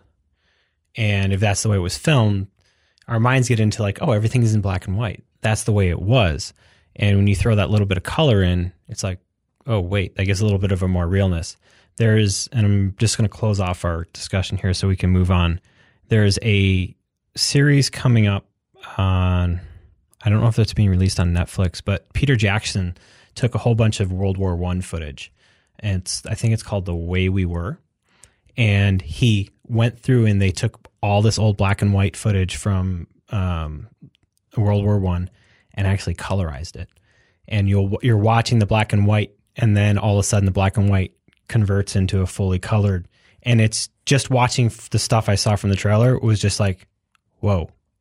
Because you all of a sudden you lose that disassociative of like, oh, this is just war footage, and you don't become connected to it. And then there's something about all of a sudden there's color and there's flesh tone, and you're like, oh, it's a different, completely different feeling. But we'll put a link to that one in there. I think that's an important one to discuss about color. And I think that's kind of what Spielberg was touching a little bit on, just by adding just a little drop of color. It just all of a sudden brings us into it in a way that we weren't expecting. Gone with the Wind does a really good job with that as well, which was the same year. They shall not grow old. The same year. I think it's funny because it's Scarlett. Her name was Scarlett. Yeah. And then they have Bonnie Butler as their daughter. And then just the coloring of that movie and it's beautiful too. I watched that a lot when I was growing up. But I feel like it definitely affects people in different ways. And they show certain films in different colors to show you how manipulative it is. The music, the color, it's pretty cool. I mean, it's all up to the director too, so that's pretty amazing too to see. Unless the producer steps in and says, "Hey, editor, do this to it." True, I know. I just like to think that the director gets to. All right, so what's our next show and topic? Our next show and topic. Okay, so I was thinking about this. That sounded weird. Next show topic. Our next show topic. Okay, so I'm asking out. I'm asking the guys in the theater. I'm asking everyone. So, what films did you see at a young age, let's say 11 and under, that maybe didn't affect you at all when you were a child, but you would not let your children watch it today? Or would you let them watch them anyway? Like, what movies did affect you at a young age that you still carry around with you? Yeah. Not making a judgment. I wanted to write this. I think I discussed a couple of those a couple weeks ago where I was like watching one of them with my kids and like, I remember watching this when I was a kid and it didn't affect me. Then I'm watching it as an adult with my kid and I'm like, wow. Like, not making a judgment with parental or generational judgment. Like, we don't want to judge our parents or judge grandparents or judge any type of our families who happen to introduce these things to us unless we want to. But I had the media as things that I watched at probably too young of age. I love them. Gremlins is PG. Stand By Me, I'm not sure. The Breakfast Club. And then I told you guys you could free to add to those if you wanted to. But there's no way I could watch, like, PG, that's great. But Zoe would not be able to watch Gremlins and Stand By Me, no way. Trouble in Little China. I think there's a boatload of ones that I could list on there that are PG, but we're probably borderline PG-13/R and R just for what's in them.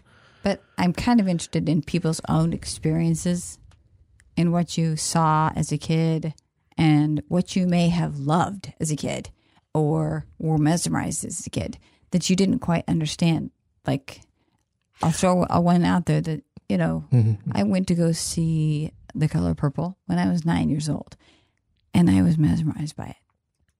But I didn't understand what was going on until I saw it later, and I went, holy shit. Well, I think that's what hit me is when I watched these with the girls, it's like, I don't remember that as a kid. No. But now as you're an adult, you're like, whoa.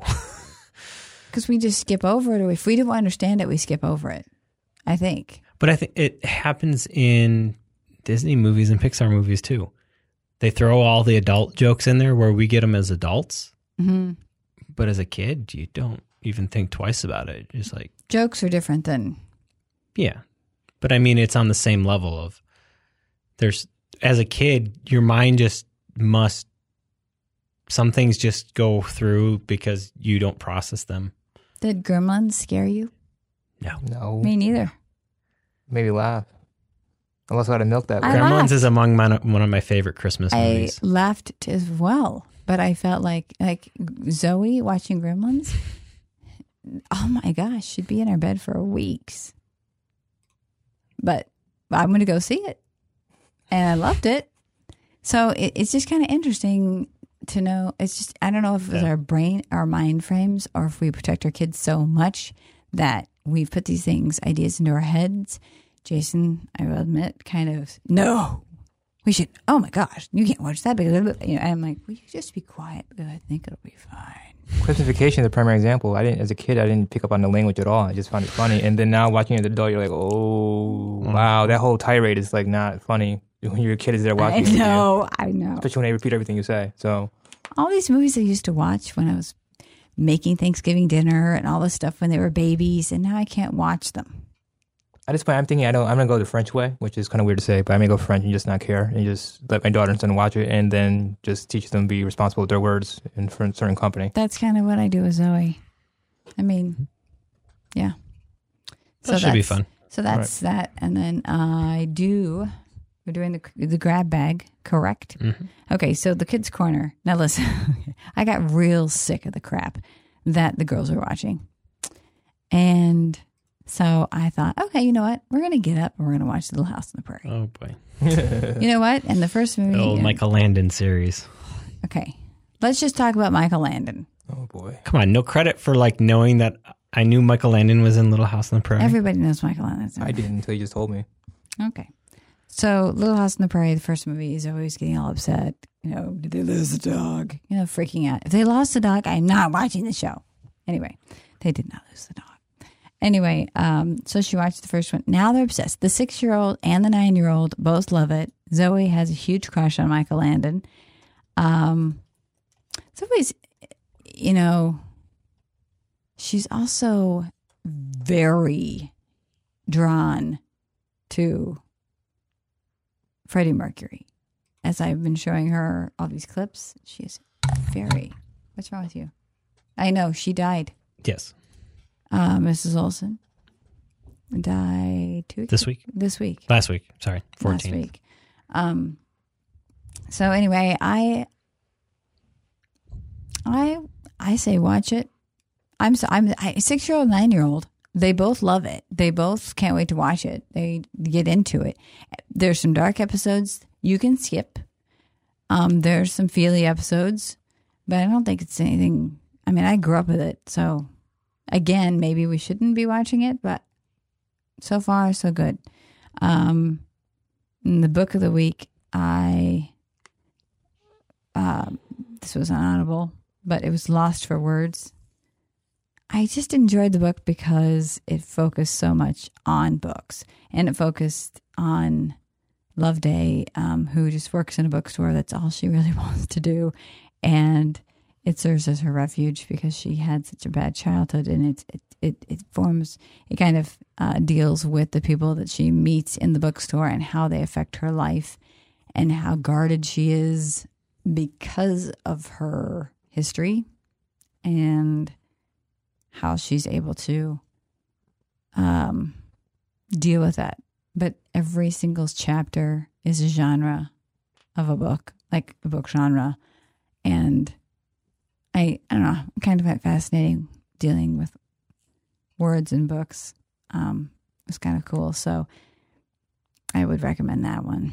So Lost for Words by Stephanie Butler. You can get that. I'm sure you can probably get it at the library. So just saying. Anybody have anything else? My game of the week is still Red Dead Redemption. I actually took a week off of playing it. Hit an emotional point in it, and it was like, okay, just need to back off for a week. I told Jason that I wanted one of the ones you mentioned that you played it on Xbox or the PlayStation 4 Pro. Yeah. And then What do you say? So you get the game system, he gets a TV. Well, I was saying, this Red Dead Redemption and then this New York one he's been playing. Oh, Spider-Man. The Spider-Man. Yeah. This just sound kind of cool. I don't know. And he's just like, oh God, all right, come on. Party at your house, game night. Yeah. It's an acquired taste. I mean, I'm fine with just sitting and watching you play it. For me, like I said before, it's a long form story and it's an interactive story. And see, I like stories, so why not do that? And do you think that you think about anything else except that? When you're doing it, do you think of anything else in your life except what's going on? No, I'm very aware of what else is going on. No, I mean, I'm not talking about your kids in the house. I'm talking about worries or problems or crap in your head. No, gaming for me has always been it's like running for me. It's just my time to just, all my frustrations, all my venting. If I'm having a bad day at work, it's my way of just releasing I've been putting together puzzles. And I think that's why my wife puts up with that. Sure. But, she sat down on the couch while I've been sitting there playing it before. It's just sometimes they're interactive stories that are hilarious because they're like, what just happened? But like I had a moment where it's like you riding the horse across back to camp or something like that, and they had this moment in the first Red Dead where you crossed over into Mexico, and it was just like this song, and most of the music in it is there's no lyrics or anything, and it was a specifically composed song for that time when you crossed over into Mexico and you entered, and it just broke open the whole what your idea of an open world game was. And in this one, it was just like all of a sudden it started raining, and you started hearing the music beats match what your horse beats were doing, and then all of a sudden the lyrics started coming in. You're like, this is just freaking, like you started getting goosebumps because you're like, this is weird. And if you slowed down, the tempo of the song changed. And so like everything was interactive in a way as to what you were physically doing at that moment. But for Thanksgiving week, I didn't play it at all this week until this morning. I've been putting puzzles together. Puzzles help me. Jigsaw puzzles, by the way. I think I say crossword. I can't do crossword puzzles. Really? You can't? My sister, fantastic. I do my pen. People get annoyed with me. So no, pen is the way studs do it. Like I just get really impressed with people that do it in pen. Anyway, but Dewey does it in pen as well. Very cool. But I do jigsaw puzzles just because I don't think about anything else. It's one of the things that does that because I can't meditate with a dam. So that's my meditation. I have several things. I mean, aside from the game, like if I just disappear into drawing. I can't draw. But my problem when I disappear into drawing, I hate getting interrupted. So like other things I can kind of walk away from. Drawing is not one of those, like if I'm involved in it, yeah, I'll skip over dinner. I'll skip over sleeping. I can't. It sounds like writing. But, so sure. So what's on your radar? What's in your queue? Thank you for writing those out again. I like that. Tony. All right, I'm going to be the bad guy here, okay? Bad guy. Yeah. Okay, so House of Cards, I invested so many years of my life in that show, and the last season totally let me down. You're not being a bad guy. It sucked. I was just annoyed. I was angry. It should have ended with season 5 and been done with it. Right. I have nothing against Claire becoming president. I just don't think they made it interesting enough. It wasn't. It became like just not real. It wasn't grounded in reality. I was so mad. I mean, much of the last couple of years wasn't grounded in reality, but... And then we have Doug. I love Doug. They made Doug. What was Doug? I think they did a lot of scrambling once. Kevin was dismissed. Yeah. They should have just ended it at season 4. It would have been fine. It would have been great. But no. Let's keep milking because we're Americans. We milk things. But still, it became borderline ridiculous. And the ending where... Am I allowed to? Can I do it? You can do whatever you want. Okay, guys. Doug dies at the end, and the way he dies is just totally ridiculous. And Claire's pregnant, and you're like, what? Just stuff that doesn't just. Doug's reasoning makes sense for why he's doing what he's doing throughout the season, but Claire is now holding her part up, and it just becomes. No, I was mad. I just look forward to seeing Timeless on December 20th. Maybe that'll make me happy. I just can't get behind it. That's a skip. Don't watch for me. And in other news, I've been listening to a lot of local artists like Jackson Cavalier, who's going to be. I think he dropped an album recently. We were supposed to review it last time, but sick and all. So I'll be reviewing again and getting my take on that. And next time I'll talk about his music some because he's a local artist, and we have lots of local artists here, especially musicians. And if you have music and you want us to listen to it and put it on the show, let us know. We can work out something. But that's what I'm up to. That's what I'll be doing. That's it? Yeah. Okay. Okay. So I had a lot. So it started off with, I think Valerie had suggested Homecoming a couple weeks ago with Julia Roberts, and it was based off of the podcast. I gave it a watch. It was kind of interesting. So they made use of different formats. There's 3 different formats in the way they shot it. There's square format, there's the full 16:9 square format, and then there's the 235:1 ratio. Interesting. And it was used to help you realize what's in the past, what's in the present, and what's in the future. And so if you were paying attention, you would always understand the jumps in everything, especially as it got into, up to episode 7, when everything just kind of flipped itself, because all of a sudden you were no longer in the square format, you were predominantly in the 16:9 format, and then they would occasionally throw in the 235:1, and it was like, what the hell? And they're like, oh, okay, now everything makes sense because of the way they formed it. Was it good? It was okay. I was bored. Yeah, it wasn't the greatest. I started it and got bored, but maybe it's because I was tired. But I stuck through, watched the whole thing. Okay. I'm not going to give it a high recommend. That's for sure. Okay. I never listened to the podcast. I might go back and listen to it just to see if the podcast that it's based on is any good. Making a Murderer season 2, pass. Overlord, yes, saw Overlord in the theaters a couple weeks ago. Interesting movie. It's a World War II set movie, and it's got the Nazis making some creatures in a basement of a cathedral. And it's actually, for on paper what it looked like, it actually ended up being better. And you could have seen this as like a rough beginning to a Captain America film, like a Captain America origin film kind of thing. But there were parts in it pretty good. House of Cards, blah, blah, blah. John Leguizamo's Latin History for Morons, which was filmed this year when he was on Broadway, is on Netflix. So watch that. That was pretty entertaining. Adam Sandler's 100% Fresh is on. If you like Adam Sandler, it's really good. If you don't like Adam Sandler, give it a hard pass. It's definitely 100% Adam Sandler. Another show that I ran across because it came across Netflix as it was on was Get Shorty. And this has, and now I can't remember his name, the Irish guy. Describe him. Oh, no, I'm going to forget his name. But it's got... Cillian Murphy? No.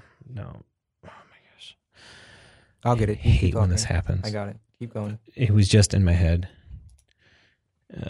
It's got Ray Romano in it, and Irish guy is basically, if you've seen the movie Get Shorty, it's based off that same Elmore Leonard universe, and it was pretty good. I enjoyed it, and then I caught up on season 2, which just ended. Chris O'Dowd. So I recommend Get Shorty if you want something entertaining in long form. Narcos, basically season 3 is back, but it's not called season 3. It's called Narcos Mexico season 1, and it's got Diego Luna and Michael Pena in it, and I think it's really good, and it gives a nice little hint at the end as to who's going to be coming along for season 2, which makes me even more excited because it's one of my actors that I've really enjoyed as of late. And then last night watched Black Klansman. It's a good movie. The Spike Lee movie. Yeah, movie. It was. I enjoyed it. There were moments when I was laughing so hard that it was more the moments when he was in the office on the phone and the guys in the background when they turn around. He's like, "What are you doing?" But I really liked it. It's a Spike Lee film, and I'm not usually into Spike Lee films. Exactly. But in the last little clips at the end kind of, race is a hard issue in this country, and he knows how to drive it home, and he drove it home at the end. It's like, well, fuck, we still haven't changed. There's a book out there that this is based on, so if you have more interest in that movie, you should read the book. It's good. And that would mean I'd have to set a time to read. Audible. That's what it's for. We'll see. Listening to, there's been a really fantastic podcast called Last Scene. It's written by the Boston Globe writers about an art heist in Boston, Massachusetts area. I really have been liking it, and I highly recommend it. If you're a Mumford & Sons fan, their new album Delta just came out last week. It's a little tamer than their last album, and kind of a mix of their old and new style. And Hans Zimmer came out with Widows, which I was not very impressed by. On my radar, still got Creed 2 and Green Book. In my queue, Outlaw King, Apostle, Damnation, and Buster Scruggs I need to finish up.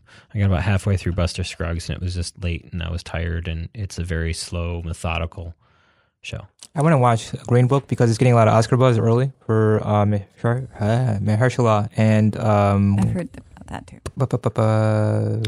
Vigo are getting a lot of buzz early. So I read the screenplay, read the book that it's based on, so the movie's next. And we'll see. Yeah, there was somebody locally slammed it pretty hard. No comment. I think I know what you're talking about. Okay. But that's unfortunate. It was more of how it dealt with race and... Okay. Yeah. Okay. Watched. Dogs! Well, I screwed up and put that on number one. Even if you have it listed, it doesn't even matter. Anyway, I'll just write it. I'll read them the right way. So I started Homecoming and I got bored.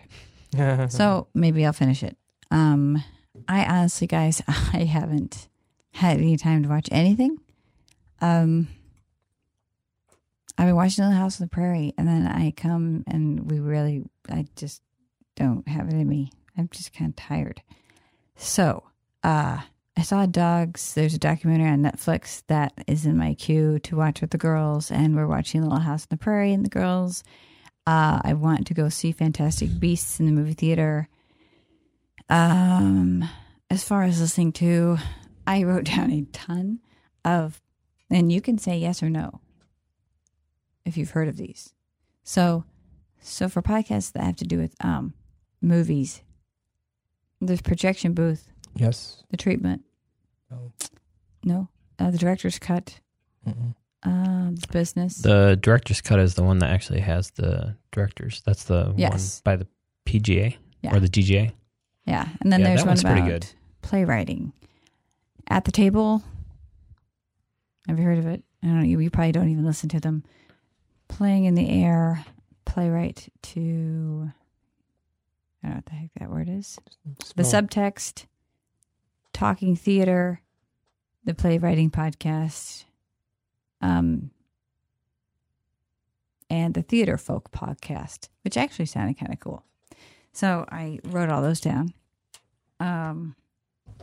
Yeah, really. I'm just going to choose and see, and then I'll give you what I thought helped me particularly, or that I liked. But I haven't been able to watch anything. So I'm kind of behind, and I just, with Thanksgiving and not that it's his fault with Jason being gone, all this stuff, I kind of haven't really been able to get caught up with stuff. No worries. I had a lot of time on my hands. I just did not. I don't know. I watch Identity. I watched Identity. That is from way back when. Way back when. It had John Cusack, and it has Amanda Peet, and it has some other people that I don't know their names, and they're all at a hotel, and they're all trying to, all this stuff is going on, and it has Jack Busey, who just looks just like his brother, Gary Busey, with teeth and everything. It's weird. What? I didn't know he had a brother. I know he had a son, but I didn't know he had a... Oh, maybe it's his son? No. Keep going, though. Jake is his son. Yeah. Okay, it's probably Jake. Not Jack, I'm sorry. Jake Busey, but man. So Identity, it's a throwback. So look, just Identity for John Cusack. If you want to be kind of entertained, they kind of give it away toward the end, but you know what? It's I think it's kind of cool. It's interesting. It's I guess you would put it under thriller. I would say it's a thriller. But I didn't. The ending, could have done been so much better. So that's the only thing I watched because, life happens. Fun. So yeah, that's about. You still got Sabrina in your queue, I see. I started watching Sabrina. I watched the first 2-3 episodes. And they're going to have a Christmas special too. Interesting. I don't know how I feel about it yet. I liked it. I am still deciding if I like it or not. Like I said, I liked it better than Harry Potter films, so. I just haven't figured out if I like it yet. So I'm still, it's very hard for me to figure out if I like things if I'm tired. So if I'm like watching and I'm tired, I'm like, ugh, this is the only time I have time to watch stuff is in the evening. So I don't know. We'll see. Okay. Tony, where can we find you? I'm on Facebook at Anthony.Carter167 and on Instagram at AntCarter85. Twitter is SMT. That's Sam Martin T. Theo. ORCHIO. That's my Twitter handle. So Scott M. Torchio. SMTORCHIO. That's Twitter. And Carter85 is Instagram, and Anthony.Carter167 is Facebook. Yeah, you can find me if you want to. It's up to you. I'm on VB Vidmar on Twitter. I'm Penny Lane 64 on Instagram. And I mean, Facebook, you can just, I'll post stuff on Cultural Stew, but other than that, I'm not really on Facebook much. Go find her on Twitter. She posts some stuff occasionally. Obama did. Yes. She is the one among our group that is now being followed by the Obama. You can find me pretty much everywhere as at GF Media or GF Media CEO on pretty much any other social media network. You can find us at culturalstew.net, at culturalstewnet on Twitter, and Cultural Stew on Facebook. Thank you. We'll see you next time. Ciao. Bye.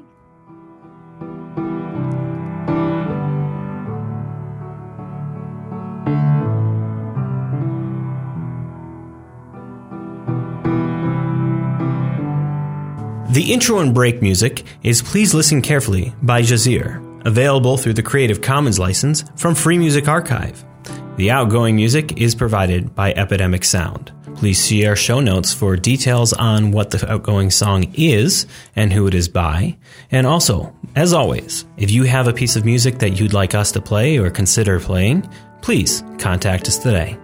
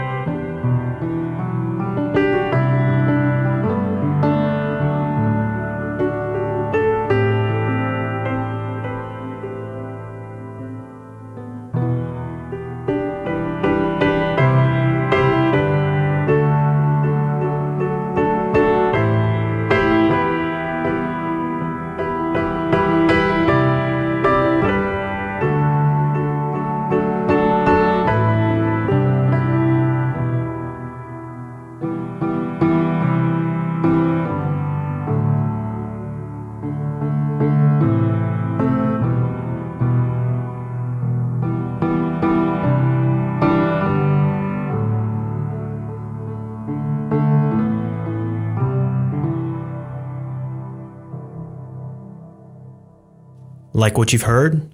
Want to continue to hear more? Please consider Patreon. What is Patreon, you ask? Patreon is a content creator support site, a way for people to support the things they love and allow creators to continue creating the content that they love. Please consider heading over to patreon.com/gfmedia and becoming a Patreon supporter today.